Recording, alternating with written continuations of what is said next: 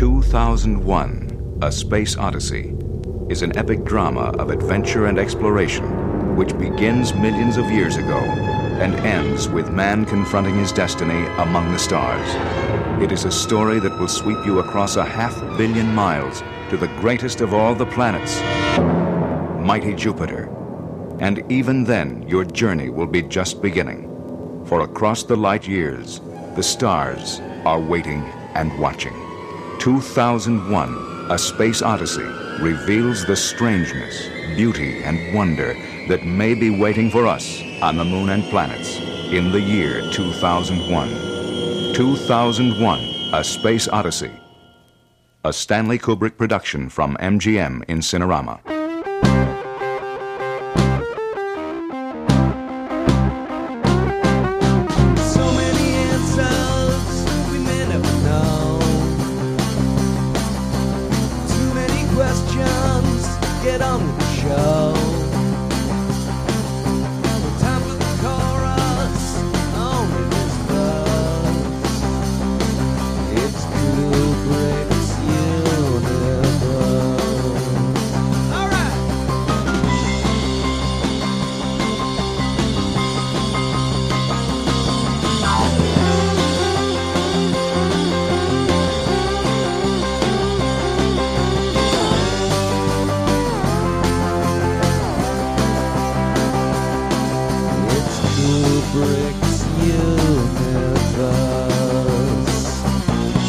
Open the podcast doors, Hal.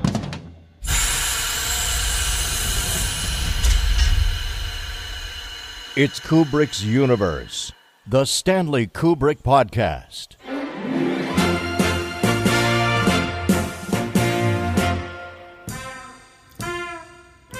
Hey everyone, thanks for checking in with us once again at Kubrick's Universe, where we continue our ongoing mission to explore the art and vision of the late, great Stanley Kubrick. If you're listening to this, odds are you've seen 2001: A Space Odyssey. Well, have you ever seen Close Encounters of the Third Kind? Star Trek, the motion picture? How about Blade Runner? Or even Terrence Malick's The Tree of Life?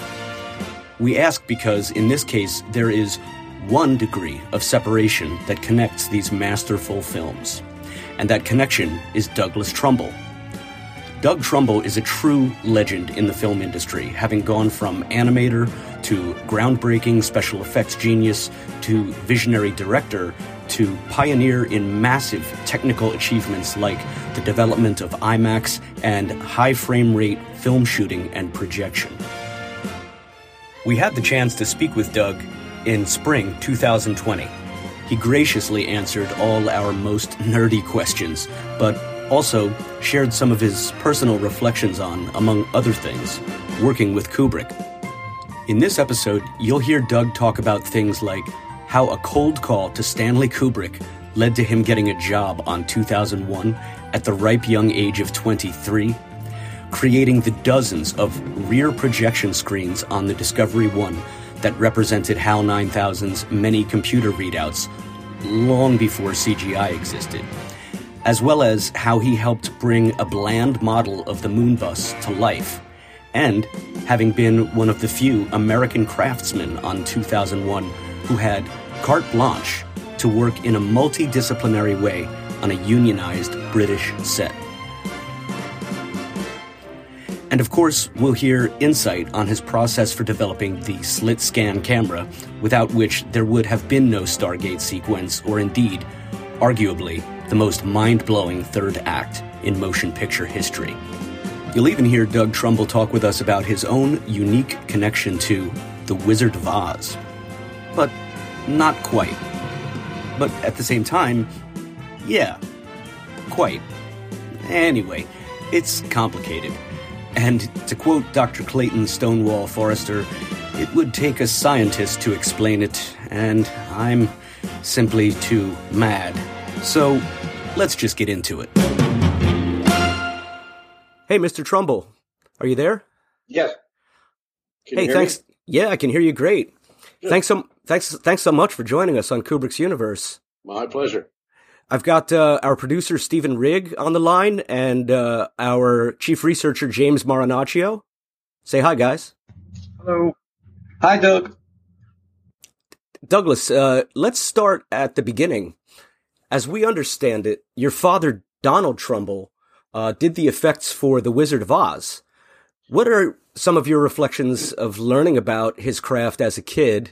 And do you recall deciding when you wanted to become involved in filmmaking and special effects? Well, a couple of things first is that my father did not do the special effects for The Wizard of Oz. He worked on it with many other people. Mm-hmm. He was very young at the time. He was just a starter, and he was working on a number of different movies. And that was way before I was born when he was working on The Wizard of Oz in the late 30s. Right. So over time, it became apparent to me through my father and the family that he had worked on this movie, and he made sure we saw the movie and things like that. And I found out that he had been working on really complicated and kind of dangerous work of doing wire rigs for the Flying Monkeys and rigging for the Apple Tree and many other things that he did on that film and many other films. But the issue of him working in the movie industry was really not very, it's not very a big issue in my life. And by the time I was born, he had already left the movie industry and had moved into the aerospace industry and the aircraft industry. Okay. So I think he regretted leaving the movie industry. Many years passed. So when I was young and growing up with my family, my father was an engineer working for several different engineering companies, having nothing to do with movies. But at the same time, he made sure that I saw movies that he thought I should see. And so he made sure I learned about the animation and the Disney multiplane camera and Pinocchio and Snow White and the Seven Dwarfs and Sleeping Beauty. And later on, he made sure I saw, actually he was Forbidden Planet. He made sure I saw Forbidden Planet. Yeah, of course. The Day the Earth Stood Still and a lot of science fiction movies. He was really fascinated with them and made sure I went to the theater to see these movies. So movies were a really part of my life, but I never participated with him in the production of movies, and he never talked much about it. Right. Interesting. But at some point along the way, all that exposure your dad gave you must have influenced your own decision. Yeah, very much. And he had a Super 8 camera, and he showed me how to work it, and I did time-lapse movies, and he and I built a go-kart together, a little small racing car. Of course. And we had a lot of fun, and I would make movies from my go-kart. And oh, wow. So movies were part of my upbringing, but not professionally. Never him professionally talking about it. Right. And many, many years went by, and he became increasingly disillusioned with his work as an engineer. And there was some friction with my stepmother, who wanted him to be groomed for bigger things and to become kind of an engineering executive. And my father did not like that at all. He became increasingly disillusioned and unhappy. He just wanted to work in the workshop with his drill press and his bandsaw and his welding machine and his milling machine and his lathe. And so when I was just beginning my career, he was off in Detroit working for a company supplying complicated epoxy sealants for the automotive industry. Okay. And had quite a number of patents that had to do with epoxies and fiberglass and those kind of technologies. But he was very unhappy. And I was just beginning Silent Running.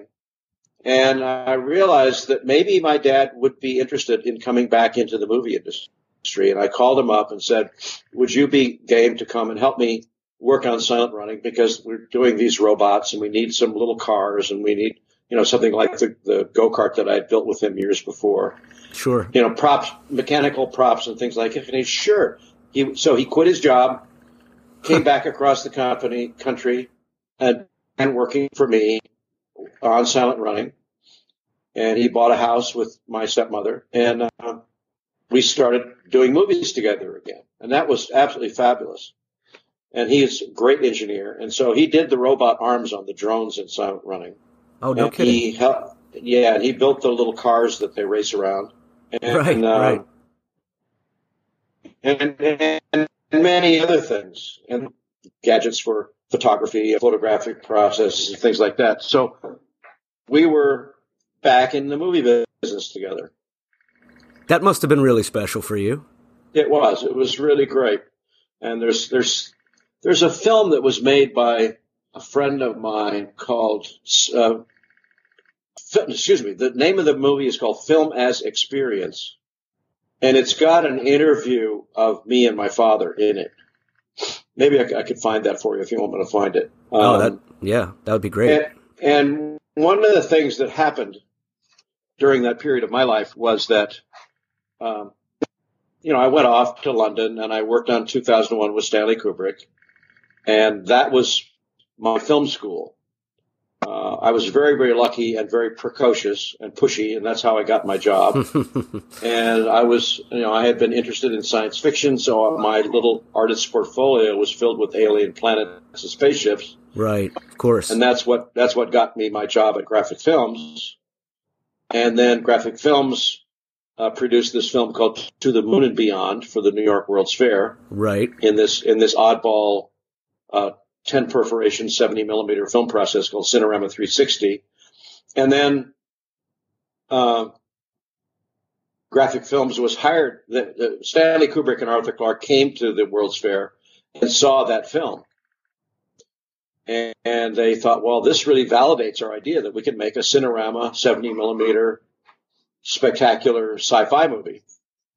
And so I got hired on 2001 to go work with Stanley Kubrick. You were obviously integral in the making of To the Moon and Beyond, which got shown at the 1964 World's Fair in New York.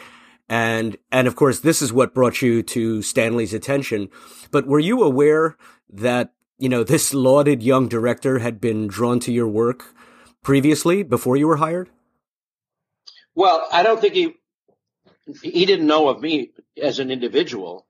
He was working directly with Graphic Films and its owner, Lester Novros, and Con Pedersen, who was working for Lester Novros. So Con was one of the directors at Graphic Films, and I was working under Con Pedersen. And so it really wasn't until Stanley Kubrick decided to make the movie in England that he decided, well, this is just going to be too far away. I mean, the distance between England and Los Angeles is just too great. And so, there were no fax machines or facsimiles or digital photography or anything at those days. So he just felt that the distance was too great and he couldn't wait for airmail to deliver drawings 7,000 miles away. Right, and right. It was just going to take forever for us to interface with the movie. And so he terminated the contract with Graphic. Mm-hmm. And I got laid off because Graphic had no more projects in the pipeline at the time. And I called Con Pedersen. I said, well, I really want to keep working on this movie. Is there a way I can contact Kubrick directly? And that's just kind of the precocious side of me, being, fearless and trying to, keep working. Sure. And so I don't know the exact details of what communications happened once I did that, but Con first said, well, I can't tell you about Kubrick's contact information because I'm under a non-disclosure agreement. Right. And I'm under contract to Graphic Film, so I can't tell you. But I said, come on, be a friend. Just give me a break. And he said, well, I'm not going to tell you directly, but I'll tell you how to find out. Okay. And he said, well, Kubrick's phone number is actually penciled in the corner of the bulletin board at the office. And if you go there, you can get his number and call him yourself and see what happens. So I can only imagine that, because I called Kubrick, I got him directly on the phone. I said, I'm Doug Trumbull. I've been working at Graphic Films. I've been working on designs for your movie, and I'd love to continue if I could. And he said, well, I'll look into it, and he would call me back. And so I'm sure he called Les Novros and Con Pedersen and said, well, who is this kid? That must have happened, but I'm not sure it happened, but I can assume it did. And Kubrick called me back and said, sure, I'll get you a plane ticket for you and your wife to come over and work on the movie. It was as simple as that. That's fascinating. So, it's true then that you really did cold call Stanley after he decided to keep the full production in England. Yes. That's great. Can you tell us about your first day at the studios? I mean, what went through your mind when you saw the scope and scale of that production, and what did you see during those first few days in the studio? Well, it was kind of mind-boggling because when I arrived, the film was well into, what we would call pre-production. Mm-hmm. And so I was introduced to Wally Gentleman, who was already on the movie, who subsequently departed.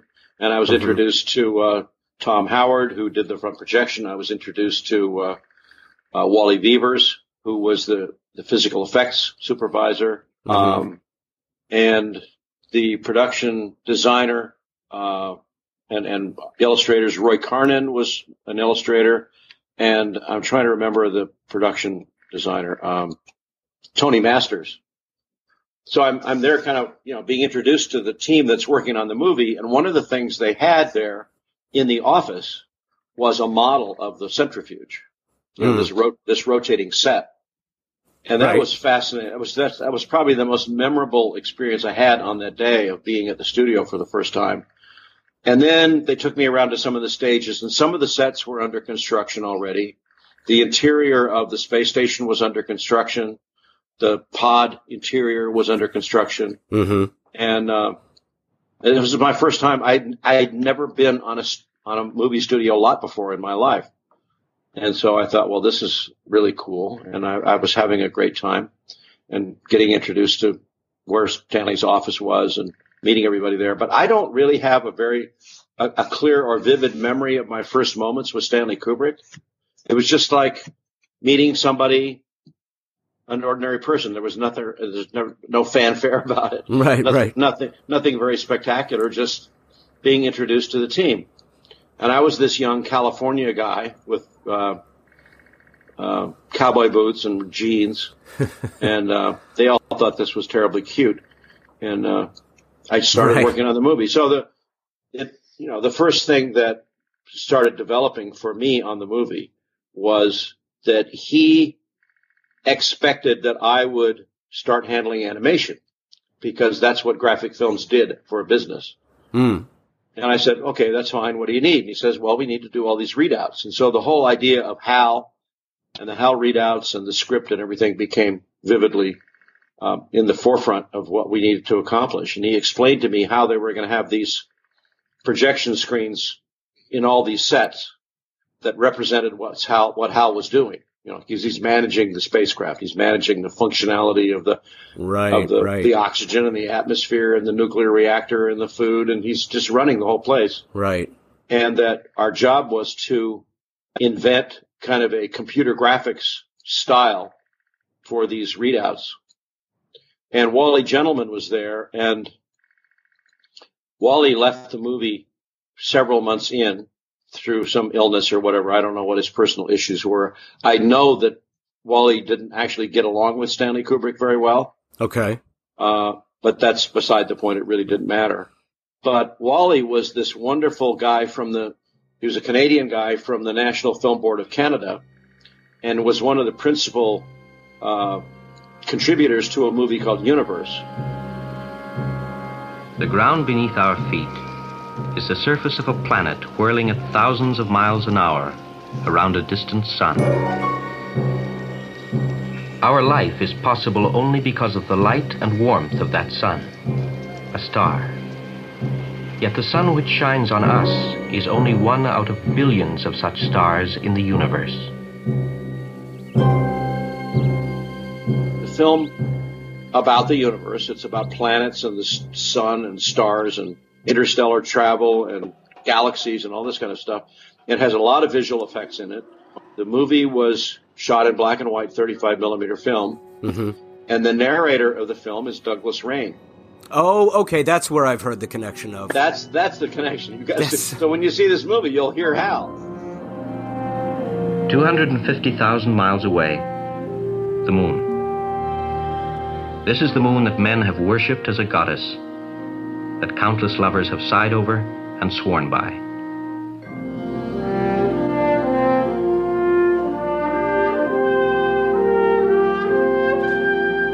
It will take immense courage to journey to this place, For on this pitted and pocked ball of pumice and stone, there is no atmosphere, no air to breathe, no sound to hear. So among your first tasks on 2001 was creating or crafting the many animations using tiny rear projection screens that are seen on board the Ares Moon Shuttle and the Discovery 1, which, seamlessly appear as data display screens. So amazing stuff, suffice it to say, but did you have any prior idea as to how you were going to accomplish these, or was it, No. born out of necessity on the shoot then? Exactly. And one of the interesting stories behind the development of that was that there were no digital displays and no television monitors or anything that was going to work.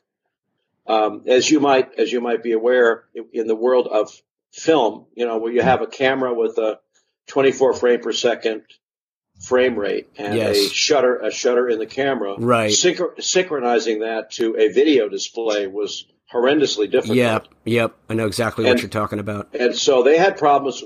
They probably tried that before I even got there. And Wally Gentleman was kind of spearheading how to solve the problem. And they were going to also attempt 35 millimeter rear projection, and had probably done some tests. And they decided that, well, Stanley wants, a dozen of these screens running simultaneously throughout live action photography inside a rotating set. And so that was going to be impossible. And the only way to do it was to do it with 16 millimeter projection. So even though the animation of the HAL readouts were shot at 35 millimeter, they generated 16 millimeter color prints and tried 16 millimeter projection. And the trick that Wally Wiebers invented at the time to solve the problem was to put a triple bladed shutter in the 16 millimeter projectors. Mm-hmm. So that there was no frame synchronization problem. It really didn't matter what frame rate or shutter opening the camera had, as long as the projector had a triple bladed shutter, you'd get enough of a percentage of each frame. Got it. So that was a solution so that they could just buy a whole bunch of inexpensive 16 millimeter projectors and have them running simultaneously. And that solved that technical problem of rear projection. Incredible. And then my job was to come up with the style of the animation and try to create this fake radar-like or computer-generated phosphor-driven kind of display, which I thought would involve some kind of phosphor delay or some lag or some glow or any number of things that I was trying to incorporate into the photography of the readouts, right? As well as the information. But we had to keep the information very generic in the sense that it had to be graphically visual and interesting to look at, but it shouldn't be anything that would cause you to stop and try to read it. Right, that would just intrude on the story. So I just came up with this style that consisted of a couple of elements, which was basically photocopying graphs and charts out of scientific journals like Scientific American Magazine and things like that. Yeah, sure. And then we got an IBM Selectric typewriter. The typewriter had that little of course, the metal ball. The metal ball. So you could interchange the type font, and this type font that I think was called OCR, Optical Character Recognition Font, which we thought, well, that'd look computery. That would be cool. Right. And so I would type out all this gibberish of lists of numbers and weird acronyms and stuff that you wouldn't get a chance to read. Sure. And then have that photocopied in black and white as transparency so that the type was white and on a black background, and we could light it from behind with colored gels and flicker it or put a filter on the lens and make it glow. And every trick we could come up with to do the animation. And then, and by the way, tell me if I'm going on in much too detail. No. It goes on. We started doing the animation of the photography using an outsourced animation photography service. And if you ever tried that before, you have to write what's called an animation cue sheet. And it's a pretty long piece of paper. Right. With, zillions of columns. And the left column is, what what is cell number? What is the foreground cell? What's the background cell? What's the intermediate cell? Mm-hmm. What's the frame size? What's the color? What's the brightness? You have to write everything down and give this cue sheet to the animation cameraman. And then you have to provide all the artwork to the cameraman and have it photographed. And we tried that with this local animation studio. And when we realized how long it was taking and how much work it was going to cause, that it would take forever. I mean, it would be years doing thousands of readouts. We had to have thousands of feet of film because the projectors are just running continuously through takes of live action. Of course. See? So you need a lot of it.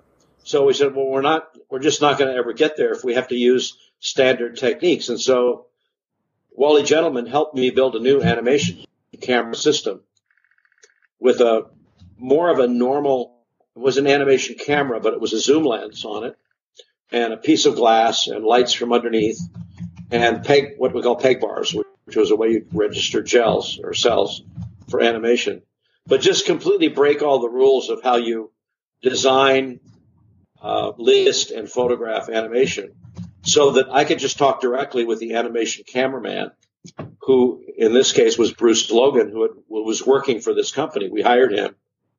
We scalped him, or whatever you call it, recruited him to come and work on the movie and work directly with me so that I could design artwork and give it to him and say, just photograph it this way, and I'm not going to make these cue sheets.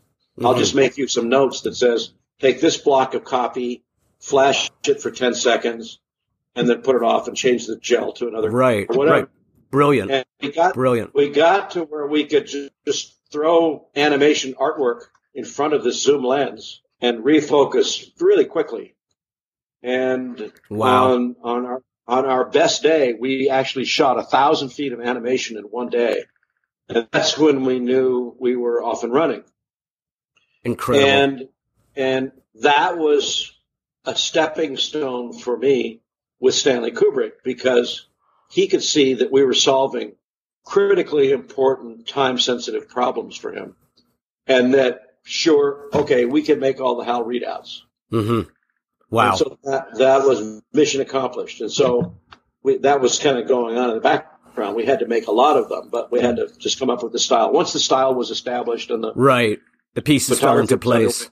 Then he said, okay, well, I'm going to get Doug to try something else. Because that was done. And one of the first miniatures that came in from an outsourced fabrication company was the Moonbus. Right. And, it was about as big as this desk. It was maybe, 2.5 feet long, made out of fiberglass with no detail on it whatsoever, but done according to the specifications that Tony Masters had set out for the design of the Moonbus. And it was unphotographable. It just didn't look interesting.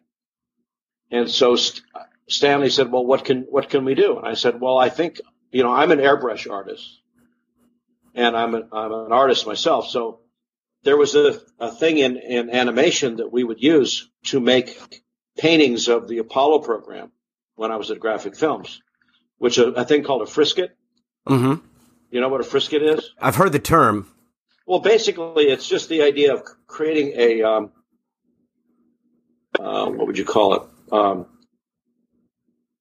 It's just like a little cutout. Sort of like a cucullorus, except for animation. Exactly. So you take a cell of animation plastic and cut a little hole in it. Right. And use it as a template, and then you spray on it to spray some little area, let's say 1 inch by 1 inch or whatever. And I was an artist. I knew how to make thousands of semi-photorealistic animation of the Apollo lunar lander or the command module or the Saturn V rocket or the vertical assembly building. It was all animated, airbrushed artwork.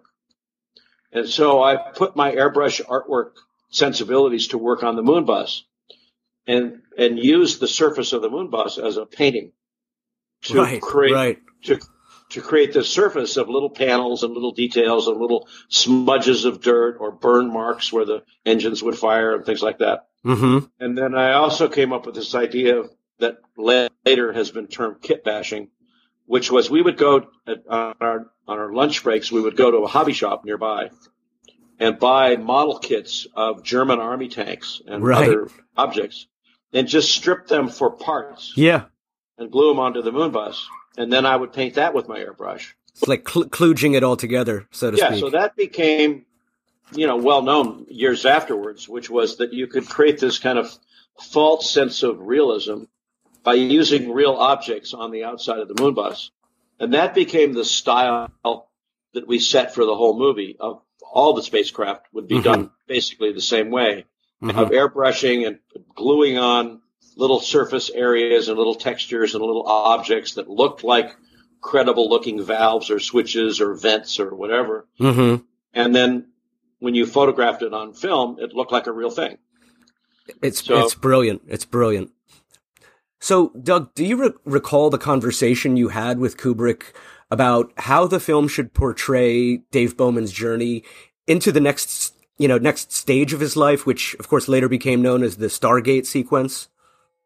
Yeah. I don't recall it in vivid detail, and it wasn't one conversation. These were ongoing ruminations and talks over dinner or lunch or whatever, or meeting or whatever. The whole thing of 2001 evolved as we move forward. And you probably know some of the backstories that that Arthur Clarke was involved, and that Bell Laboratories had been developing artificial speech and artificial intelligence. Right. And there was this experiment that they performed where a computer did the Daisy Daisy song. Daisy, Daisy, give me your answer. I'm crazy, all for the love of you. It won't be a stylish marriage. I can't afford a carriage. But you look sweet upon the seat of a bicycle built for two. You've heard that? I mean, yeah, of course. That's out there. So that actually predated the movie. And that was kind of how that got fitted into the movie. But there was a lot of discussion about what was Hal going to sound like?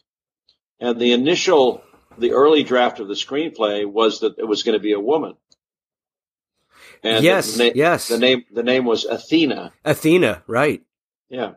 So that came out of the FAA kind of flight control simulation developments, which was they found out that male pilots would pay more attention to a female voice if it was an emergency announcement of some kind that said, flaps down, flaps down, flaps down. If it was a woman saying flaps down, the guy would pay attention. So that was kind of the inception of it being a female, which was later abandoned. And I don't know I've never heard about whether Stanley actually recorded a woman doing Hal's voice. I know that there was a moment where he was seriously considering having Marty Balsam do Hal's voice. I was going to ask you about that. Yeah. Yeah, that was a very real thing. I never heard any of the tests or whether he shot anything with Marty, but somewhere along the line, he remembered, or it was reminded to him, that Douglas Rain had done the narration for Universe. Right. And, of course. Yeah. And there was something about Douglas Rain's voice, his tonality, and his kind of what would you call it? Amorphous sexuality. Yeah. That Kubrick felt would be the way that would make Hal work best, because there was this kind of overall intention of dehumanization to a certain degree of all the characters in the movie, that there was a kind of a NASA or FAA type voice performance that was going to be unemotional, purposefully unemotional. Right. That these astronauts would be so unflappable and unemotional and unperturbable that was kind of the orders that he gave to Keir Dullea and Gary Lockwood. X-Ray Delta One, this is Mission Control. Roger, you're 2013. Sorry you fellows are having a bit of trouble. We are reviewing telemetric information in our mission simulator and will advise. Roger, your plan to go EVA and replace Alpha Echo 35 unit prior to failure. That was an actual air traffic controller, a real air traffic controller doing what he does. It wasn't an actor. So there was a kind of an intention to create something that would be unemotional and unmelodramatic that pervades the whole movie, actually. I mean, well, the tone of Hal being monotonal, in fact, perfectly seems to suit, Doctors Bowman and Poole in terms of their being unflappable. It's almost as though if they have this third conscious entity during the long voyage, that it would basically match the temperament and again, monotonality of, the two guys who are, helming the mission. Well, I think it was part of the kind of ongoing creative development of the whole movie that Kubrick was managing, and by kind of dehumanizing the crew, Gary Lockwood and Keir Dullea, left it open for Hal didn't have to become very emotional in order to be different from that, if you know what I mean. Mm-hmm. And so subtle word nuances, and like when Hal's doing his little psychological profile of Keir Dullea's drawing, and Keir accuses Hal of saying, "Well, you're doing your weekly makeup, aren't you?" Yes, Hal? yeah. And Hal says, "Well, yes, I am. That's my job."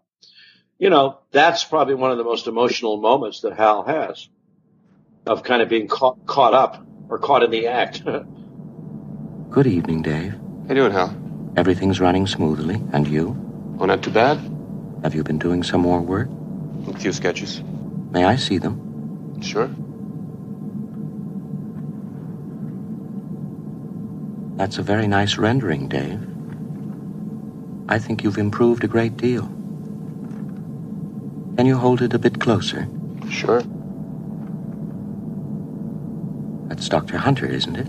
Mm-hmm. By the way, do you mind if I ask you a personal question? No, not at all. Well, forgive me for being so inquisitive. But during the past few weeks, I've wondered whether you might be having some second thoughts about the mission. How do you mean? Well, it's rather difficult to define. Perhaps I'm just projecting my own concern about it. I know I've never completely freed myself of the suspicion that there are some extremely odd things about this mission. I'm sure you'll agree there's some truth in what I say. Well, I don't know. That's a rather difficult question to answer. You don't mind talking about it, do you, Dave? No, not at all. Well, certainly no one could have been unaware of the very strange stories floating around before we left. Rumors about something being dug up on the moon. I never gave these stories much credence, but particularly in view of some of the other things that have happened, I find them difficult to put out of my mind. For instance, the way all our preparations were kept under such tight security, and the melodramatic touch of putting Doctors Hunter, Kimball, and Kaminsky aboard, already in hibernation after 4 months of separate training on their own. You're working up your crew psychology report. Of course I am. Sorry about this. I know it's a bit silly. Just a moment. I've just picked up a fault in the AE-35 unit. You were in the UK working on the film for roughly 3 years, and with a demanding workload. Wondering if it was your first time in England, and did you get any free time to explore? Oh, yeah, it was my first time in England, my first time anywhere in Europe. and I did get time to explore. I think one of the unusual aspects of the production was that it was a British Union movie. And it was made under a special agreement, an international movie production agreement. I can't remember the name of the program, but it meant that the 1% of the budget could be spent on non-British employees. Okay. That was important to the whole movie. It was part of a tax incentive deal to get movies to come to shoot in England. Sure. So that was a starter. So I was one of those 1% people. And so was Keir Dullea and Gary Lockwood and Kubrick himself and a few others, and Con Pedersen, who joined the movie a little bit later.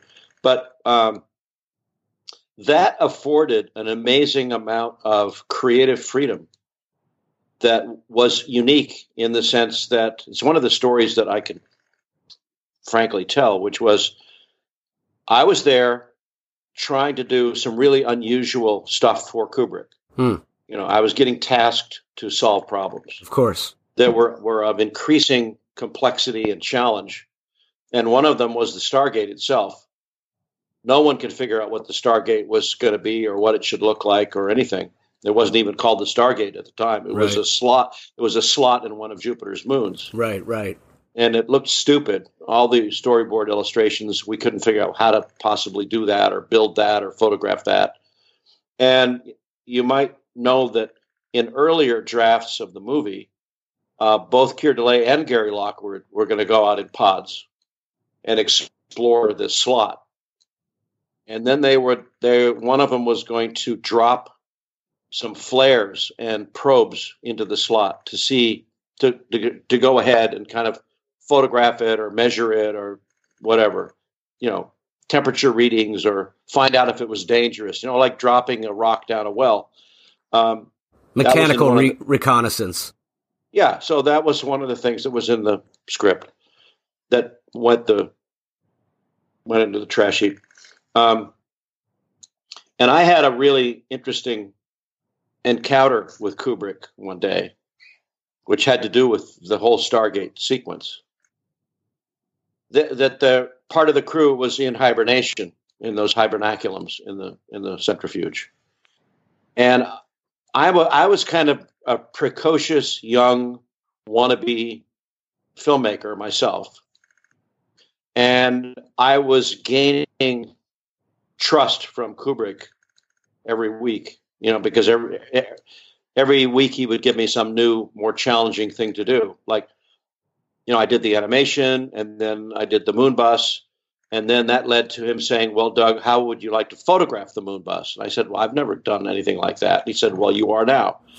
So, so I was tasked to go on the stage and rig the moon bus on a rod so that it was hidden behind the moon bus, and that it would have jets of nitrogen gas coming out to stir up the dust on the moon. And right. A moon background to be shot at 72 frames a second. This was all completely new to me.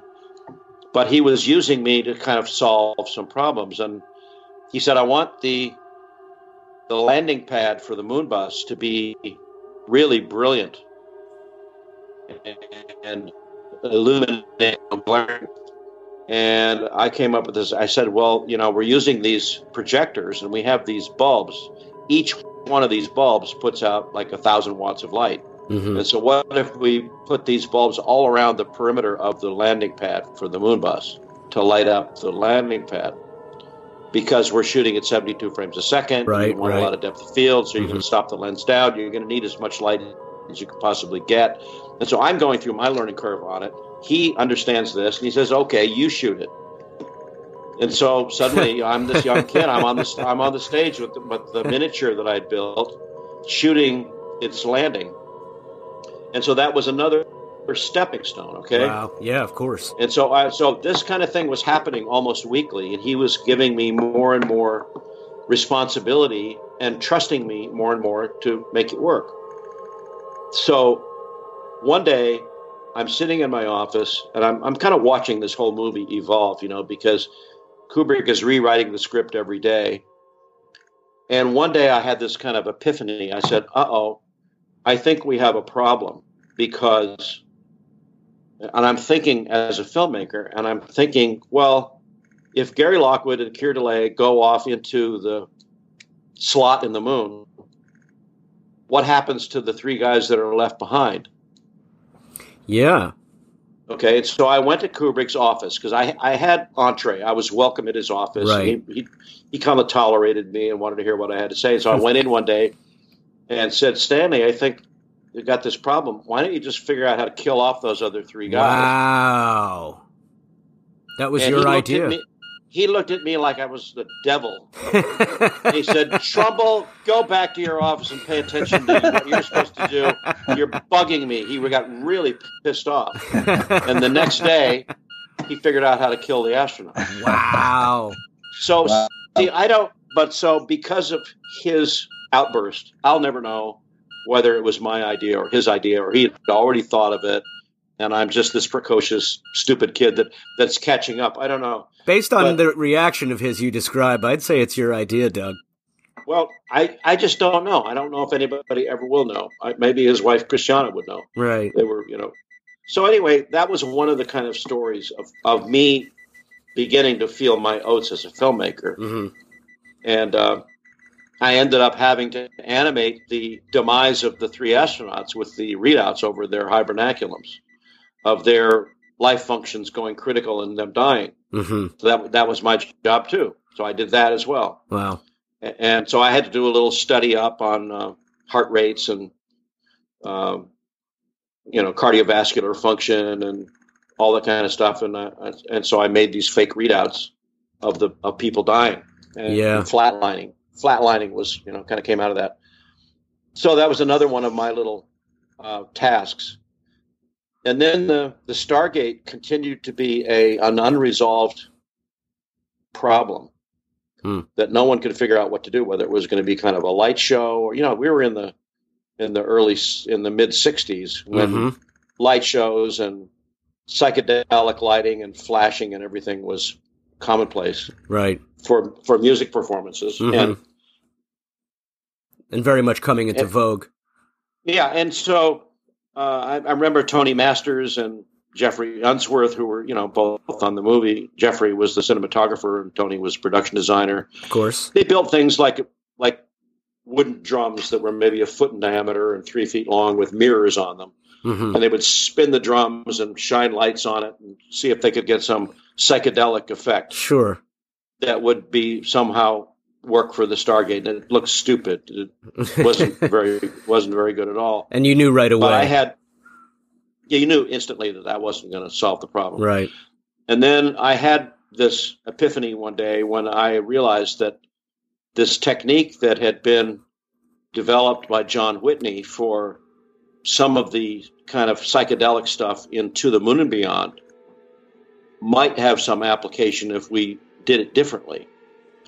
And the idea was that John Whitney was developing was he had like an animation photographic system that was similar to what we used for making the HAL readouts. And he would move artwork around backlit while the shutter on the camera remained open for several seconds. Right. Interesting. So creating patterns, kind of psychedelic patterns of light, using moire patterns and things, backlit in long time exposures under controlled circumstances using these mechanical devices. Sure. And I thought, well, maybe we could make the Stargate using an adaptation of that, and we could do it dimensionally rather than flat. We could do it in 3 dimensions. Mm-hmm. And one of the lucky circumstances at the time was that on the animation stand, which was an Oxbury animation stand with a Mitchell camera, we had a rig on the animation stand to put a Polaroid camera right in front of the lens, looking at the artwork. Mm-hmm. So anytime we were going to animate something, I could shoot a Polaroid of it and send it to Stanley for approval. Gotcha. Because Polaroid photographs pervaded the entire production. Right, of course. And that's pretty well known now, but it was novel at the time. Mm-hmm. And it was amazing that the Polaroid film was so reliable and sensitive that we could actually judge F numbers and see depth of field and do all kinds of things that were valuable kind of previs ways of seeing a shot before committing to it. Just working from the Polaroids. Just working from the Polaroids. And the Polaroids of the day, I don't know if you've ever taken Polaroid photographs. Yep. You're taking the photograph and then you peel the covering off of it. And then you had to rub this fixative on it, a little kind of felt tip thing with a little wet jar of fixative to make the Polaroid stop developing. And so that was pervading the whole production. Kubrick was almost never seen without a Polaroid camera in his hand. Yeah. And Kubrick was such that he never liked or could commit to anything, any lens or any shot or any lighting, until he saw a photograph of it. Yeah. It was really interesting phenomena with him because he was a photographer. And so everything was shot with a Polaroid first. Any screen test or any costume test or any set test or whatever, there was Polaroids of everything. So anyway, I had this Polaroid camera on the animation stand, and I said, well, I could leave the shutter open on the Polaroid camera while I moved the camera all the way from the very top down to the very bottom and stop the lens down to f32 so it's got massive depth of field. Amazing. And backlight some artwork and accumulate this deep exposure, between the highest and the lowest through a slit. That was my idea, to make a wall of light. Right. Well, I want to get to the slit scan momentarily, but you mentioned bits about this already, so forgive me if any of this is redundant, but we should ask about the other fellows on the special effects team that you worked with, what we understand is, of course, you had all the resources available and the demanding schedule. The stresses must have been enormous. Is it true that someone nicknamed it the Sausage Factory? And if yes, why so? Okay, well, I'll take a step back from that question. I'll try to catch everything. First of all, we were talking earlier about the whole thing being very stressful. And in fact, it was stressful in that we were trying to do a lot in a short period of time, but we never knew what the short period of time was. I was told by Kubrick at the very beginning that I was expected to be on the movie for 9 months. Mm-hmm. That just kept getting pushed off into the future forever and ever. So that was one thing. But secondly, we had normal hours. That's the union thing I was alluding to. Right. We would get there, we'd start work at like 8 in the morning, and at 5 or 6 o'clock at night, we would go home. No overtime, no anything. Mm-hmm. It was fairly normal 5-day shooting weeks and weekends off. And in that respect, there wasn't a sense of like burning the midnight oil or working 60 hours a week or 80 hours a week or anything that's very common in the movie industry today. Mm-hmm. At that time, it was luxuriously slow. Mm. That's a nice way of putting it. So I didn't feel an enormous amount of pressure, and I realize in retrospect now that Kubrick was protecting everybody on the crew, including me, from the pressures of having to deliver the movie at any particular time. He was the buffer between us and the studio. Yeah. Fascinating. And it really seems grateful for that.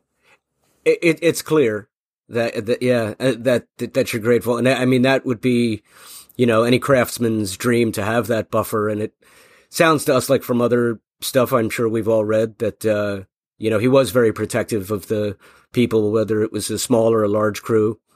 Yeah. And, with the special effects team that you were assembled with, I'm wondering if you guys did any sort of cross collaboration on any of your specific responsibilities.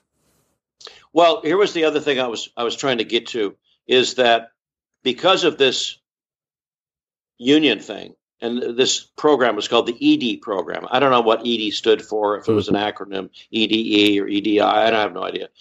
But I could work in any category I wanted to on the studio lot, whereas all the British employees were rigidly restricted into their particular departments. Oh, wow. If you were in the engineering department, that was all you could do. You better not ever touch paint or a shrub or a set or anything else. You have to stick to your department. Or a monolith. Yeah, whatever. So Don't touch it. I could range around that studio like some kind of weird mascot and do anything in any department. And they all thought this was tremendously cute because I wasn't threatening their jobs or taking work away from some union steward in the wood department or the engineering shop or the electrical department or the generating shop or the riggers or anything. They just thought that Trumbull is this cute California kid who was no threat. Right. So I could work anywhere in any department without hindrance at all, which was one of the main things that allowed me to develop myself as a artist. Of course. Because I'm an artist and engineer. My mother was an artist. My father was an engineer. And those skills came in really handy on a movie like 2001. Sure. I can imagine that must have been, having that carte blanche must have been, joyous for you, to say the least. It was fabulous. I only really recognize it in retrospect because it was just an everyday thing at the time. But now that I look back on what I've been through in Hollywood and the experiences I've had at studios, I realize in retrospect that it was really quite a luxury to have that creative freedom imbued by, sanctioned by Stanley Kubrick to do whatever I wanted, because we were breaking new ground at every turn. Sure. And so the little Polaroid I shot, for example, of the Stargate for Stanley, it really was a Polaroid of a piece of artwork from this other thing that was on the iPad on the table, which was the BBC World Tonight. Yes, of course. And so it was the BBC World Tonight in the Stargate. It just happened to be a piece of artwork I had. And I took this Polaroid down to Stanley's office, and it was still wet with fixative. And I put it on his desk, and I said, I think we could use this to make the Stargate. And he's looking at this Polaroid, and he has this big kind of aha moment. Right. He says, I think you're right. What do you need? I said, well, I'm not sure, but I think I need to build a big device. Yeah, I mean, you said you realized that the slit scan needed to be, and I quote, the size of a house. Yeah. So given the cost and the time implications, of course, you had some freedom there. Was it nonetheless daunting to ask Kubrick, to accept your idea? Well, I don't know. It's just something about my personality that I have this kind of fearless nature. And I really don't know where it came from. And I don't know why I'm the way I am. But, my mother died when I was 7 years old. And I was really left to my own devices, and I became almost a street kid when I was very young and just barely survived, the third grade. So whatever is in the nature of my personality, I was just always a combination of fearless and confident that some idea I had actually made sense to me and would probably work. That there wasn't a very high degree of risk attendant to some ideas I had. I said, well, I think I've done this before, and I've seen other people do it before, and I think if we use it this way and use this motor and this lens and this piece of glass and this whatever, it'll work. I was absolutely confident that it would work. But what it required to pull it off was very complicated. And building the slit scan machine was something I had never done before, but I had done parts of as a young early filmmaker, because I had another guy at Graphic Films. His name was Ben Jackson, who worked very closely side by side with Con Pedersen. And the whole idea of building miniatures out of rocks and sand and gravel for the Universe film, which I had heard about from Wally Gentleman, seemed natural to me. And so that led to the lunar landscapes and things like that. And then making mechanical devices seemed natural to me because that's what John Whitney had been doing for some of the animation for To the Moon and Beyond. Right. And the photography for To the Moon and Beyond included some really weird optical effects and things that were done by Jim Dixon, who subsequently came and worked with us on 2001, who was the animation cameraman at Graphic Films. And so all these things were coalescing in my mind that they were possible and doable and feasible. And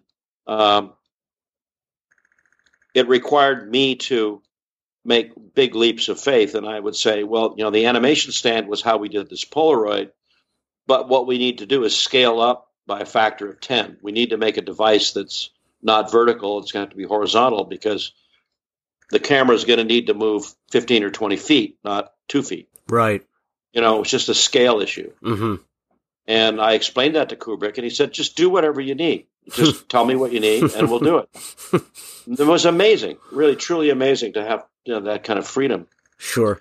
So one thing I needed was, because I had a kind of an intuitive sense about engineering because I'd spent so many years in my father's workshop, mm-hmm. that we needed what's called a ball screw.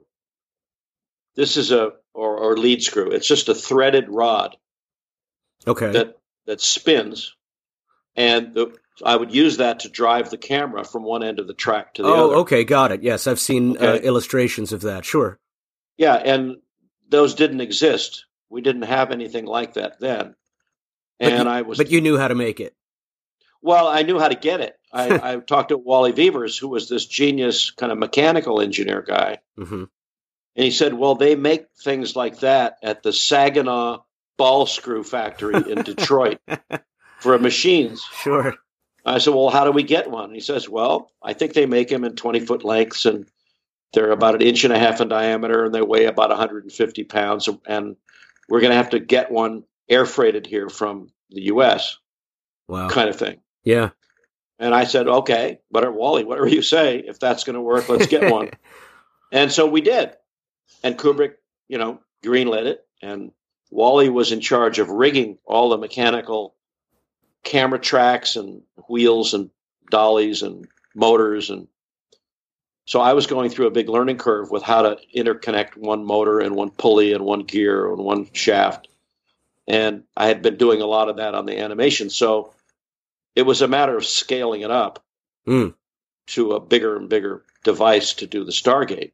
But I imagine that's where your background as an engineer came into play very much. Yeah. So, well, engineering as well as electronics. I knew a lot about relays and wires and motors and things like that. And I had learned a lot from Ben Jackson and Con Pedersen before that. And so I was kind of fearless that you could connect all these things together with pulleys and switches and timers and things and make this device, which was really a cool piece of machinery that was all off-the-shelf components. And one of the components that became an important and integral part of the engineering was time. And I can explain that by saying that I realized that if you had a motor that could move something from point A on a shaft to point B on a shaft, that it would have a certain rotational speed, and you would only have the motor on for like a second to move do the movement. Okay. And I'd have to do that over and over and over, thousands of times to animate the Stargate, for example. Okay. So I came up with the idea of controlling all the motors with darkroom timers. Oh, okay. Right. A darkroom timer was a device of the day, which was like an alarm clock for switches. Sure. You could set it for a 10-second exposure of your larger lamp.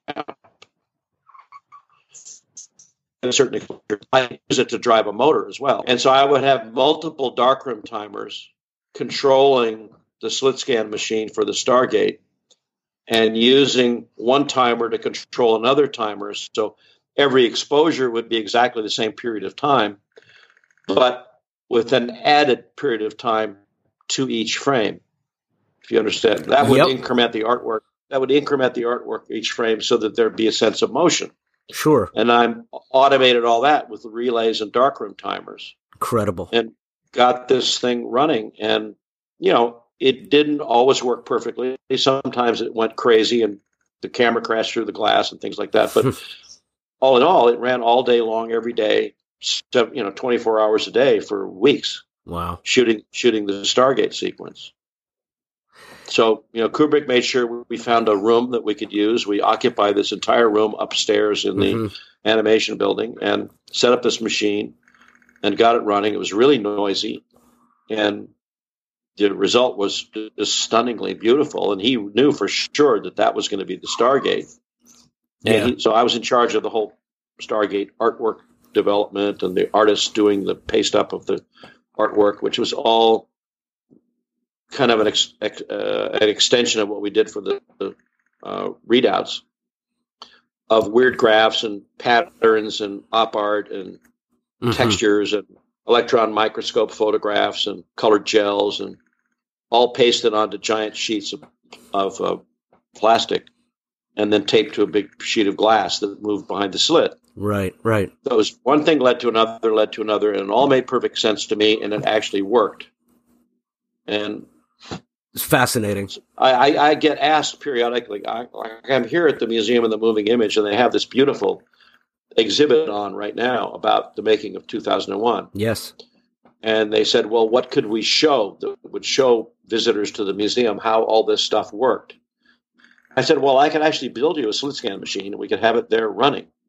What? And, well, it's not impossible. It could be done, but it's like way outside the budget of a museum. It's not. They don't have a movie budget; they have a museum budget. Right. So that never happened, but it's actually feasible. Oh my gosh, that's and then almost criminal to think that they couldn't make it happen. But go on. Sorry. Maybe someday we will. I don't know. Have you ever thought about presenting your offer to the traveling exhibition? No, I don't. I don't really have any connection to the traveling exhibition. I don't know what they're doing, but I don't think there's much money available to do exotic things like this for a museum situation. And it's been a lifelong hope of mine to be able to do something of my work in an art museum. I just think it would be really fun to have a permanent installation of sorts. Well, it could be permanent or semi-permanent or a traveling show or whatever, but I think it's possible to make a show about what I do, which is not painting, not sculpture. It's not op art. It's something else. It's my art form, but it's weird and it's different from anybody else's, but it's kind of fascinating to watch how it works. You're selling yourself short. It's been extraordinarily influential on countless, if not the entirety of, most science fiction that's followed since. And, I'm going to get to Blade Runner later, but that film itself birthed, what's called the cyberpunk genre. Yeah. And that all comes out of your work and your mind. And like you said, it is your artwork. I would love to see, and if there's any way we could help promote an exhibition of your work, I think the world needs that, frankly. I'd love to do it. It'd be terrific. It would be a wonderful opportunity. So there's a question at the end here, Doug. But since we're talking about the Stargate, I want to reference Kubrick's biographer, Vincent Labruto. He described the Stargate sequence as, and I quote, vivid, high-speed space travel with hints of psychedelic colors. The conglomeration of cinematic chemistry was unprecedented in commercial filmmaking and only hinted at in experimental films, end quote. So my question is, did you feel at the time that you were making an experimental film? And if so, how were you encouraged to create new inventions specifically for the Stargate? I think we all knew that we were making an experimental film and that this whole project of doing this movie was a big R&D program, and that everything was a new challenge and needed a new look and a new solution. And that's what turned out. I was just the right guy in the right place at the right time. And I was doing stuff that no one else on the movie was doing, and no one else has done in the 50 years since then, except I do it occasionally from movie to movie. But one of the things that I've come to realize in the time since we did it was that the component of time which I was saying before, which had to do with, darkroom timers, things like that, was actually appropriate because Vincent's description of the Stargate is a little off base, in my opinion. Okay. Because it's not going through space. It's going through time. It's going through time. It's going through dimension. Yes. And so I think, there's a lot of things you can read these days about the idea of a multi-dimensional universe, a multiverse. Of different planes of existence or different planes of energy or whatever. And I was thinking about that consciously when I was doing the Stargate, that I wanted to take on the responsibility of breaking through space and time for this movie in a really abstract way that did several things. A, it looks like you're going somewhere. B, it's completely psychedelic and pure light. There's no physicality to it. And C, there's this component of time, and there was this really important shot that Kubrick shot. I had nothing to do with this particular shot, but you remember it happens right at the beginning of the Stargate, and it's a close-up of Keir Dullea. And that shot is one of the most important shots in the movie, and very few people ever talk about it, but here it is. You've got Keir Dullea in a close-up, and the camera's rolling, and everything seems to be normal. And what's actually going on is that Keir Dullea is being shaken by some grips or something, subjected to some kind of turbulence. Right. And he's wide-eyed and freaked out. And the camera speed is slowly being changed from 24 frames a second to 1 frame every 2 or 3 seconds. Oh. And the blurring is starting to accumulate, and they're compensating the exposure of the camera in exact synchronism with the frame rate so that the exposure remains constant. Okay, so the lens is stopping down. So Kubrick and Jeff Unsworth and everybody worked all this out. I had nothing to do with it. But that shot is the shot that ramps time and space into one shot. The fusion, the synergy, if you will. Yeah. So it intercuts perfectly with the Stargate, where Keir starts blurring and shaking and screaming. Yeah, right. And, he's wide-eyed and horrified at what he's seeing. But the fact that the frame rate of the movie is changing from standard to another dimension by accumulating exposures of time and blur was genius. It is. Incredibly. And it tells the whole story right there in one shot. And Keir was, in fact, being shaken by grips and like what they used to call poor man's process. Yeah. Yeah. Amazing. I'm going to make a point of going back and just watching that short shot. Incredible. I wanted to ask you, of course, you've done your job. You leave with a satisfied mind, as they say, but you're wondering what the result is going to be. And there, of course, came a time when you got to see Kubrick's finished film. Can you tell our listeners what was that experience like for you? Well, it was mind-boggling and interesting, but I was so intimately involved in the making of the movie right up to the last minute. I was the luckiest guy on earth now in retrospect. I was with Stanley Kubrick, and he would say, and he would hold up this doll of a child's doll and say, "Doug, what do you think about the idea that Keir Dullea turns into a star child?" He's asking me.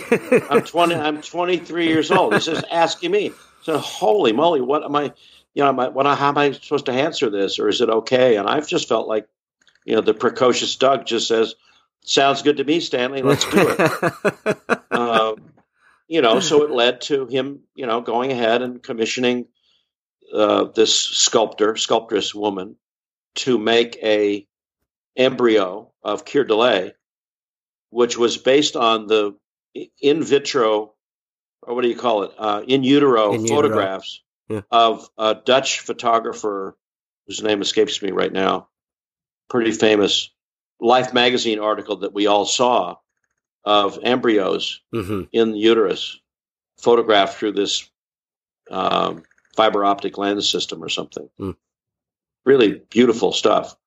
I'll think of his name in a minute. That's okay. Anyhow, that's what inspired that sequence, was this whole idea of rebirth and renewal, and it actually looks like Keir Dullea. Yes, it does. Yes, it does. Pretty wild idea. And then it had to be lit and photographed in such a way that it was luminous and magical, and was actually an embryo. I painted the placenta.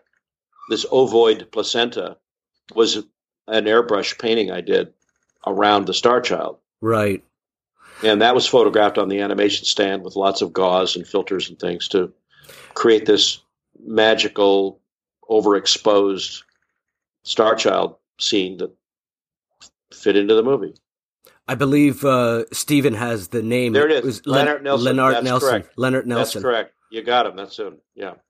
So that became the template for what the sculptress and yourself worked from. Yeah. His original photography. Yep. That's incredible. Well, I was lucky enough to bump into you at Museum of the Moving Image, where we had our first conversation, and it was, surreal is too strong a word, but there we were, with the original Star Child model, and I managed to get this one really cool photo of Katharina taking a photo on her iPhone of the Star Child, and I'll send it to you. But it's just amazing how well that thing's holding up. Yeah, my guess is that Star Child in the museum is actually a copy. You believe so? I only it didn't look quite right to me. It may be the real Star Child, but I think it was made from a mold, and it might be a copy of the real thing. It just looked like not quite right. Because I was pretty familiar with it. Yeah, I was going to say, we'll take your word for it in that case. I do believe they said it was the original, or some. It might be. I don't know. So when you put a coat of paint on something, it wrecks it. Yes, I was going to suggest that as well. I mean, we spoke with Mike Scott, who did the red EVA suit and helmet, and he talked about having his encounter with the original and having to reveal numerous layers of paint that someone had done over it, much to his shock and horror, so to speak. Yeah, right. But with the Star Child and so forth being touched upon, we want to ask you about your own directorial debut from 1971, of course, Silent Running, which you mentioned before. This is an amazing film, and of course, space-based, and you did make it not long after 2001. Okay, now let's roll this mother. Settle down, picture. We're in the hallway. Fine. Okay. Perfect, Larry. Okay. Yeah. We ready? You know your move, okay, Cheryl? All right, now can we please have it quiet? You want to take a look at one piece a little bit slower, because as soon as he taps him, we got to start loosening up. Because as soon as we start loosening up, Bruce is going to come in the door. The director, Douglas Trumbull, is 29 years old. 5 years ago, he was a special effects man for Stanley Kubrick on 2001: A Space Odyssey. Now he's directing his first feature film, a space adventure called Silent Running. Silent Running? Well, it's hard to trace. Something I was thinking about when I was working on 2001. I wanted to make a science fiction movie. I wanted to say something about the future that would be very much human and very real. But I wanted to take the sterility and the mechanization out of it. And I'd like to say, okay, 100 years from now, people aren't going to be very different. They're still going to be, sort of funky people. They're all over the place. I don't think that astronauts necessarily have to be automatons. I don't think they have to be emotionless. You want to cover it the same way? Do you want to fit? I think we want to cover it the same way, but I think we want to try one more time. Okay. It's a little bit too much constant, The beautiful thing you did when you were in there, when you were part of, CARDS tonight. Yeah! And you came in, and we should really get some more of a thing happening here. A lot of people considered that the next major space movie after 2001. So our question is, you know, an obvious one. Did 2001 inspire you to make Silent Running? And, you know, were there any ideas that you implemented from your earlier work in making your first feature film?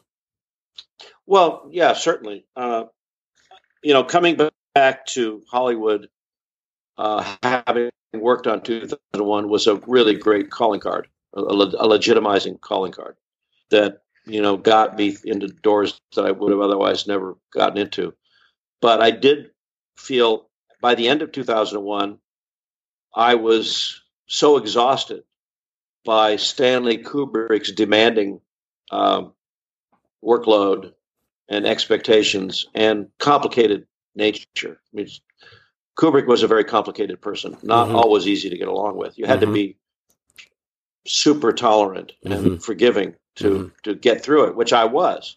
I loved the man. I thought he was a major genius. And so I didn't have nearly the attitude that a lot of other people had who were more conventional filmmaker types who had worked on a lot of movies. They had no idea why this was taking so damn long and why their careers were being stalled. And they just wanted to get the hell out of there and go do something else. Right. You know, so there was a certain sense of despair and antagonism at the end of the movie that I didn't share. I just felt I was just the luckiest guy on earth. Sure. But I also wanted to be my own man. I was really feeling my oats, and I was really feeling like I could do a lot of that stuff myself. I didn't think that writing the script or directing actors was that daunting, actually. And I had to figure out how to do something that would be a fraction of the cost of that movie, but benefit from everything I'd learned on the movie. So it was like an independent movie, Silent Running. And I was really lucky that I fell into this one-of-a-kind situation when I went back to LA. I started my own little company. I was doing, you know, television commercials and visual effects and stuff just to make a living, and adapting a lot of the stuff I'd learned with our little animation stand and photographing miniatures and stuff that I was doing for airline commercials and you know, stuff like that. Clairol hair, shampoo and stuff like that. But that was boring. But I had ideas for science fiction, and I was developing relationships with people in LA, and one of them was Mike Gruskoff. I'm Mike Gruskoff, producer of Silent Running. Making a film like Silent Running is an enormous undertaking because we only had $1 million to make it with. We needed to modify the aircraft carrier to look like a space freighter. We needed the robotic section of the film, but it's like a military operation, if you want to call it that. The most important thing is getting good people and letting them make their own decisions. And he told me about this program that was being started at Universal Studios, which was an outfall of their shock at Easy Rider that Peter Fonda had made on a microscopic budget, independent movie, completely out of the blue. And it shocked everybody in Hollywood that independent filmmakers not supported by a major studio could make a profitable movie. This was a complete anomaly. Right. And so Sid Sheinberg and Lew Wasserman, who were running Universal, decided to do this weird social experiment. I call it that for lack of a better description. They said, let's just make 5 low-budget movies that for all intents and purposes are independent productions, even though we're paying for it. But as long as they're $1 million each or less, we'll stay out of it. We will not play our role as a studio. We'll let the independent artists have their way and do whatever they want as long as they stay on budget and on schedule. Right. And so Silent Running was one of 5 movies. And I can't remember. One of them was a Kurt Vonnegut movie. One of them was The Last Picture Show. Oh, wow. Okay. Movie. Sure. I've got a list of it. I just don't have it in front of me right now. But I was really lucky to have this opportunity to make a $1 million movie and do anything I wanted, any way I wanted. Non-union, didn't matter. Just stay on budget and do it. And I knew Mike Gruskoff through a friendship, and Mike Gruskoff was personally friendly with management at Universal Studios who were setting up this program. So my first film was Silent Running, and they didn't read the script. They didn't come to the set. No one told me what to do or who to cast or how to shoot or how to edit or anything. I had no clue what I was getting in for. And I had been, in film school with Stanley Kubrick, and I'm watching what he's doing and learning, every day what's going on. And the most daunting part of Silent Running was dealing with actors. I was completely clueless about how you do that. And that was one of my rationales for the nature of the story, was to come up with a story that had very few characters in it and robots. The drones. In the story, their job is to relieve humans of boring routine maintenance on the spaceship. In science fiction, robots have often been the bad guys, malevolent, semi-human contraptions, sneakily computing ways to take over. But Doug Trumbull wanted to show that these man-made devices are only what they're made, and absolutely under human control. The action mark. It was just kind of my take on doing something that would be much more humanistic, because I was reacting to the kind of cold, unemotional nature of 2001. I said, well, why can't we? What's wrong with emotions? Why can't we relate to a machine in a warm and friendly, loving way? And so I came up with this whole idea about the drones, and my idea about the drones came from seeing Todd Browning's movie, The Freaks. Oh my gosh, I love that movie. Terrific movie. One of my absolute favorites, Doug. Yeah, and so in this movie was Johnny Eck, who was the legless guy in a tuxedo. Yep. And I thought, this is one of the most appealing characters I've ever seen in a movie, but if you put him in a robot suit and you couldn't tell it was a human being, it would be the illusion of all time. The idea was to find a human being that you could deal with as an actor, but that wouldn't be necessarily shaped like a human being. Why just put a big plastic or rubber suit over a man and say that's a robot? Do something that defies an audience's capability to understand how it was done. You want it to totally be non-anthropomorphic in appearance. No face, no eyes, nothing that's glaring out, nothing that's necessarily symmetrical like a human being. The working robot models that we use in the picture are the prototypes. Good, yes. In that we did a lot of drawings, a lot of visualizations of what we wanted. But when on paper we got to a point where the shape was right, that we could see that the shape was going to work the way we wanted, we just started making molds out of wood and vacuum forming styrene plastic over the wooden molds and fitting them together, and making the design in such a way that it could be altered to fit each individual person inside. And so that was the inception of Silent Running, which was based on the idea of having a man with drone robots on a spacecraft. And the original story was about alien contact. Mm-hmm. And that whole idea went by the wayside. No one would get their head around that. And there was a lot of relationship building at the time. I was a young guy, and Gruskoff, wanted to try to bring in, good, talented, capable writers. Mm-hmm. And so we were very lucky to have 3 terrific writers contributing to the story development. And one was Mike Cimino, of course, Deer Hunter, yeah, absolutely. It was great. One was Steve Bochco, who went on to do hugely successful TV shows, yeah. Yeah, right. And then Derek Washburn, who had written Deer Hunter. Mm-hmm. And they each contributed different drafts of the screenplay for Silent Running based on my treatment, none of which included any alien contact whatsoever. I'm finding that I'm getting a terrific amount of satisfaction out of directing, because it's quite a bit different from what I came up through, in that I started out as an illustrator, painting things. And when you're painting something, you get a lot of very personal, direct satisfaction out of that. And when you're directing a movie, you're getting a different kind of satisfaction. You're controlling an art form, but it's an art form that's out of your hands, where you have to trust to the capabilities of a great number of people. I think it's the most logistically complex art form that there is. Were you able to see any of Stanley's subsequent films in their early release? And if so, what did you think of them? Any particular favorites? And as a follow-up, what was your opinion of Spielberg's AI?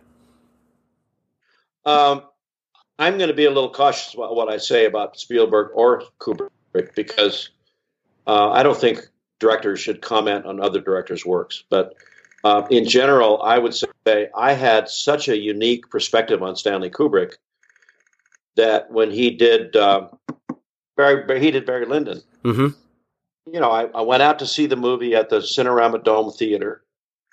Probably during the day on a weekday or something, a Tuesday or whatever. There's hardly anybody there, and I didn't know much about the movie except that I knew John Alcott, who worked on 2001, shot the movie. I'd heard these stories about Kubrick being difficult and demanding and trying to get this particular look for the movie. Which he did. And I'm just laughing my head off because I know about Stanley Kubrick's weird sense of humor. And other people in the theater are saying, shut up. It's not funny. But I knew it was funny. And so I had my own kind of insider take on Barry Lyndon. Right. And then he did Full Metal Jacket. Which The Shining in between. And then The Shining in between, yeah. So I don't know. These movies are, every one of Kubrick's movies is a standalone, unique, one-of-a-kind masterpiece for any number of reasons. But I was only distantly connected with Stanley Kubrick over those years. We had this weird background problem that was going on during those years. And the problem was that because of 2001 and my association with him in the movie, I would do an interview with some trade rag or something about the movie. And then the writer would write in this article, Doug Trumbull, who did the special effects for 2001, oh, boy. blah, blah, blah, blah, would just really piss Kubrick off. And he would call me on the phone in the middle of the night and say, you never said, you shouldn't say that. I said, I didn't say that, Stanley. I always give credit to everybody else. So I've never said that, and I've never taken that credit. And he just got increasingly pissed off because it kept happening. Writers. It's kind of like the thing that we started out on this call when you were saying, my father who did the special effects that occurred to me of Oz was completely inaccurate. Right. And I try to straighten out the record. Well, I feel bad having posed the question that way. I had very little. That's okay. Don't worry about it. It doesn't faze me at all. I'm just saying that it's one of the things that happens, and it created this rift between me and Stanley. He got so pissed off one time that he actually took out a full-page ad in Variety telling the world that Doug Trumbull didn't do all the special effects in 2001. Yeah, I believe I've heard about that. And, I just had to shut up and stop engaging with him about that kind of thing. Mm-hmm. And so that was that. So I'm just watching these movies from afar, but I'm also forming some of my own thoughts about it. And I knew that Full Metal Jacket was trying to, it was a movie about the Vietnam War, which was very evident in my life when I was working for Stanley, because the U.S. government tried to draft me while I was working on 2001. And that's written about by Michael Benson in his book. Yes. Anyhow,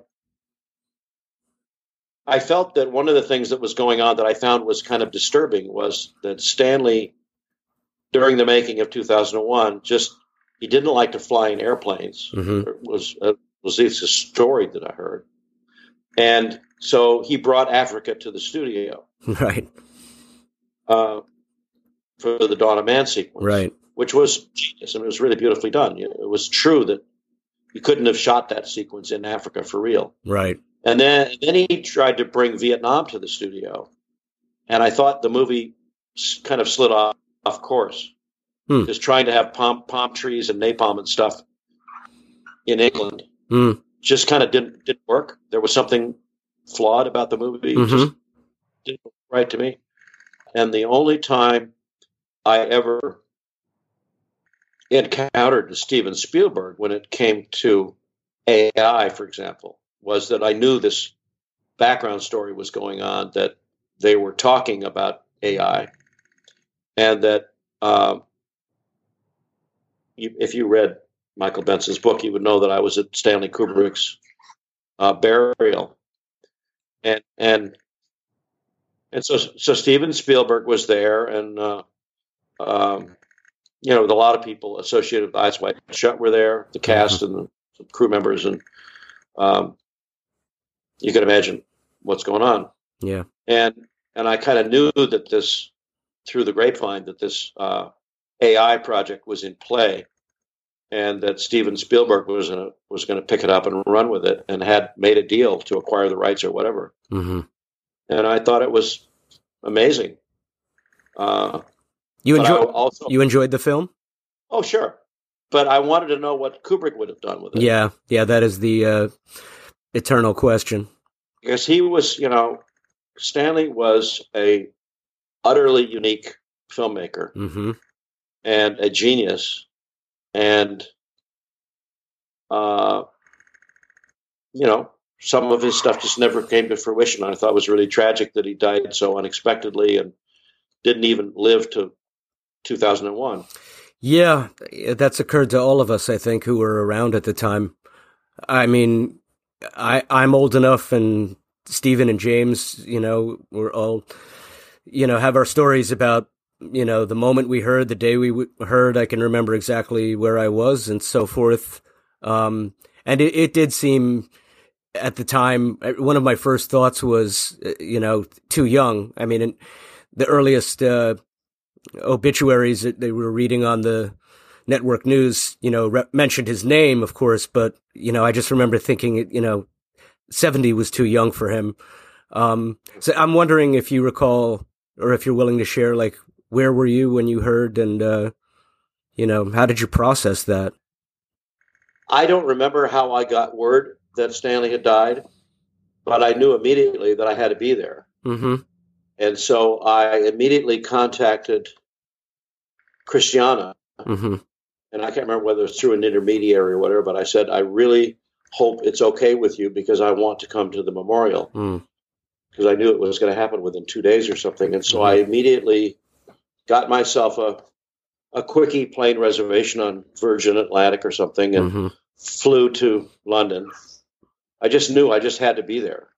Yeah. And I didn't know why, but it just felt it was one of the most important things in my life. And I'd had a really wonderful moment with Stanley several years before that, because of this rift that had happened between us over this taking credit for the movie, and which was a two-way rift, because he took credit for the movie, and or the visual effects for the movie. And in the final days of working on the movie, I knew that there was one empty title card that we didn't know what was going to say, and it was somehow secret.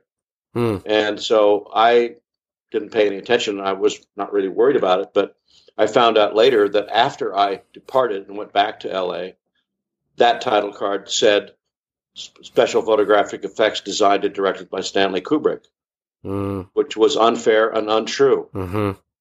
And that further pissed me off. Yeah. And so I lived with that for a couple of years. And then I finally decided, well, I'm going to cold call Stanley Kubrick one more time. And I did. I got Stanley on the phone. I said, Stanley, I just want to thank you for totally changing my life. Oh, wow. Working for you was mind-boggling, and I'm so appreciative. I just want to thank you. That's all I have to say, is it was one of the greatest experiences of my life. It changed my career. It changed my nature as a human being. And he listened to me for a while and said, that's great. Thank you so much for calling. And that was kind of that. But that was the last time I talked to him before he died. Wow. And I was so glad that I did that. That's and beautiful. So it kind of, it closed the book on a troubling time that I had with him. Yes. Yeah. So that's a beautiful story.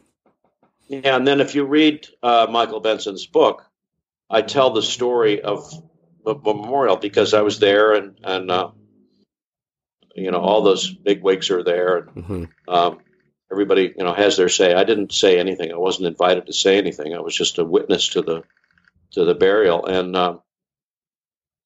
So Stanley was laid to rest. His casket was lowered down into the grave inside a big tent right at their home. And everybody left the tent to go into the house to have dinner or drinks or whatever.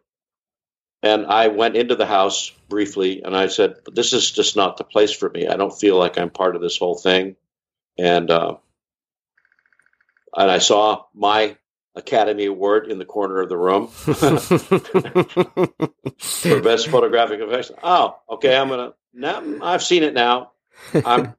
I'm okay with that. Yeah. And I went back out to the tent. I was the only person there. Oh, wow. So I was alone with Stanley Kubrick in his own grave. Wow. And I talked to him. That's what I told Michael Benson in the book. And I got a few more things off my chest that I wanted to say to Stanley Kubrick. And my gratefulness to him for changing my life. For our listeners that haven't had the chance to read Michael Benson's book, we all have, but are you comfortable sharing any of the things you said to Stanley when you were alone? I'm not. Yeah, well, you mean right now? If pretty much, it's in the book. But I just think it's important to say that I feel like I'm the last person to talk to Stanley Kubrick, even though he's deader than a doornail and he's 6 feet underground. But I'm alone with him while everybody else is cavorting and having dinner. I just felt it was a moment of reflection on my encounter with this amazing guy. So it was really an important moment to me and important to me to do. And it was really kind of, not that I planned it, but it was a culmination of why I flew there and was part of that event. That's very touching. Words are failing me, but that's beautiful. And we couldn't be more grateful that you're sharing that story with us. It really is just very heartfelt, and thank you. Oh, my pleasure. I'm a pretty straight person, and I just have my own way of doing things, and I feel like one of the things that we could touch on more if we carry on with any more of this conversation is that I feel I'm an outcast and an outlier in the movie industry because what I do is so damn weird and so hard to understand. And it's very hard to feel appreciated for what I've done. And I was doing this presentation here earlier today about Star Trek and talking about an interview I did with a German television crew yesterday about Blade Runner.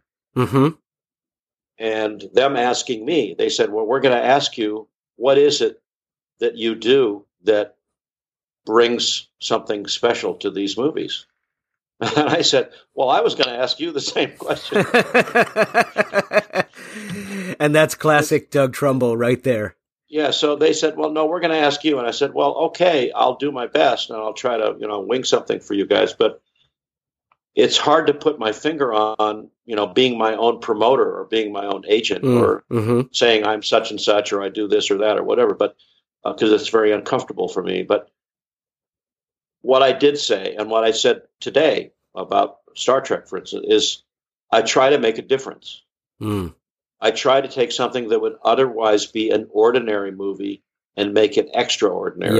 Yes. By raising the bar and going the extra mile and trying to bring something to each of the films that I work on that you've never seen before in your life and that's totally unexpected. You've done that, and you do. You do, Doug. You really do. Well, I try, but, I don't get calls from anybody in Hollywood anymore, ever, about anything. To direct a movie or write a script or to do visual effects or anything. It's like I left the planet and they don't know. It's criminal. It's really weird for me, and it's very disturbing. I'm just trying to continue to play a role, and this present thing that I'm doing is extremely because I'm one of the only people that really knows how to transform the entire movie industry to a new level of epic spectacle by changing the frame rate, changing the resolution, changing the design of theaters. You know, I was a principal in taking IMAX public back in 1994, which very few people know.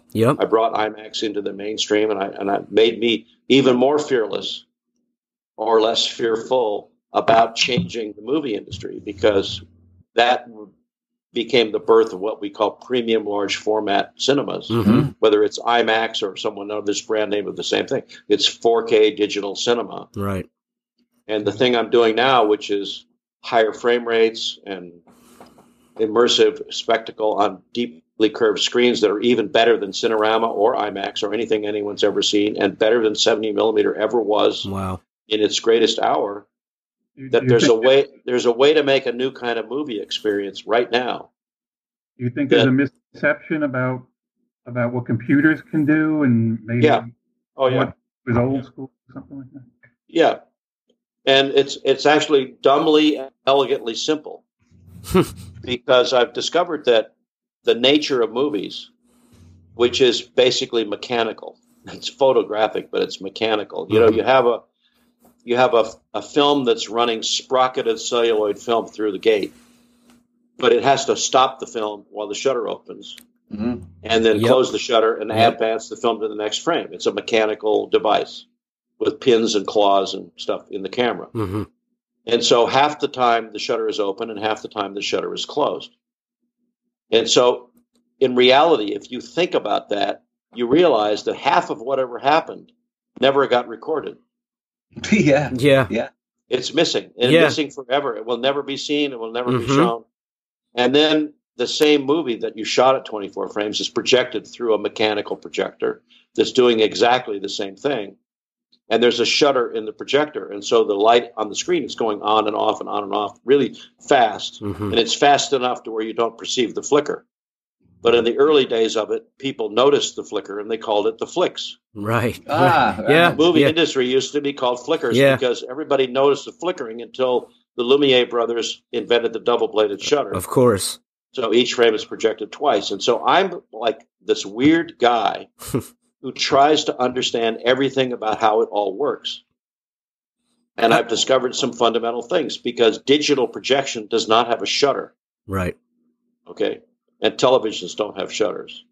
And so when you go to a higher frame rate in order to get rid of blur and strobe and all the other horrible attributes of movie, and you try to improve the quality of it, it looks like video. And so it gets this derogatory, what they call the soap opera look. And I've just made some fundamental discoveries that we can make movies now that have shutters.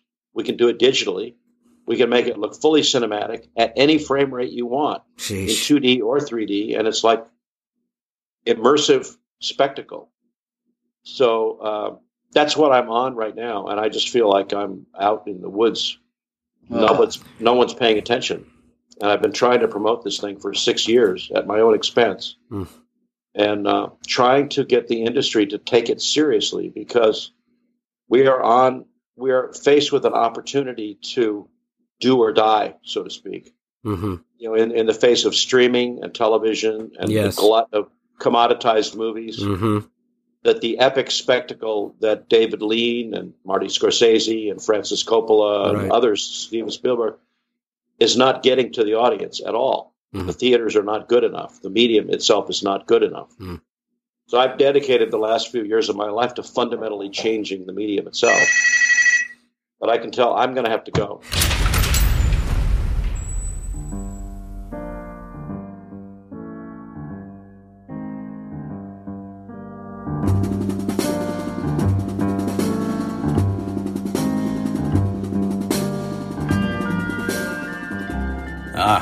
Busy man. Had to run. Still has so much amazing work to do. And who are we to keep him from it? Doug Trumbull was so kind to share time with us in Kubrick's universe. It was wonderful to also hear him discuss his making and directing his brilliant 1971 sci-fi classic, Silent Running. If you haven't seen it, see it. And if you haven't seen it for a while, see it again. Great movie. We were also touched by him sharing his memories of his journey with Kubrick, from being a young man full of ideas Stanley would take seriously to their final phone call, to sitting alone at Kubrick's grave at his funeral, talking to him for the last time. Douglas Trumbull goes on innovating into the new millennium, and we couldn't be more thankful that he chose to share parts of his amazing life story with us and you. We really hope you enjoyed this episode and continue to wish you all well during these trying times. We have lots more in store for you for 2021 and beyond, including... Nah, I'm just messing with you. You're going to have to stay tuned and see, or hear, or, well, you get the idea. So if you haven't already, subscribe to Kubrick's Universe on Spotify, iTunes, or wherever your pods are casted. Just so long as they aren't cast into the void of space. Hey, give us a like while you're at it. You give the like, we give you our all. Simple, really. And while you're at it, why not join the Stanley Kubrick Appreciation Society on Facebook? With over 20,000 members, including Kubrick colleagues and scholars, SCAS remains the world's greatest resource for info, both new and archival, on the 20th century's most visionary filmmaker. I'm your host, Jason Furlong, thanking you for tuning in. Our podcast is produced by the tireless and wonderful Stephen Rigg. On behalf of Stephen and our research team, Mark Lentz and James Marinaccio, we'd like to also thank you for your continued support. We'll catch up again soon in Kubrick's Universe. Until then, set the controls for the Heart of the Sun.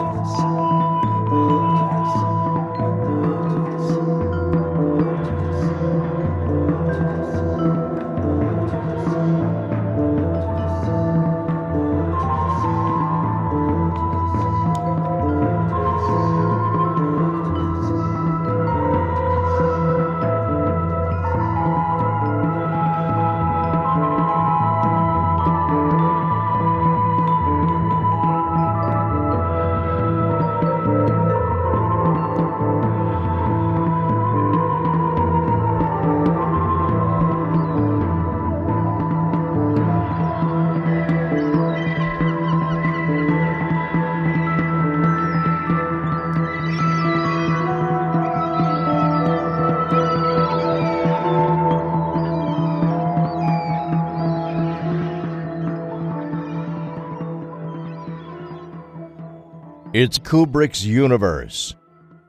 We just live in it.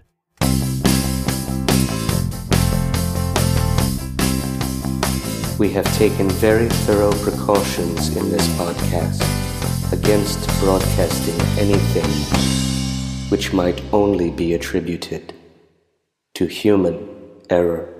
These guys aren't scientists. They're making it up as they go along. Thank you for listening to the Stanley Kubrick Podcast. Come back soon. It was real nice talking to you. Bye. Over and out. This show comes to you from the Stanley Kubrick Appreciation Society.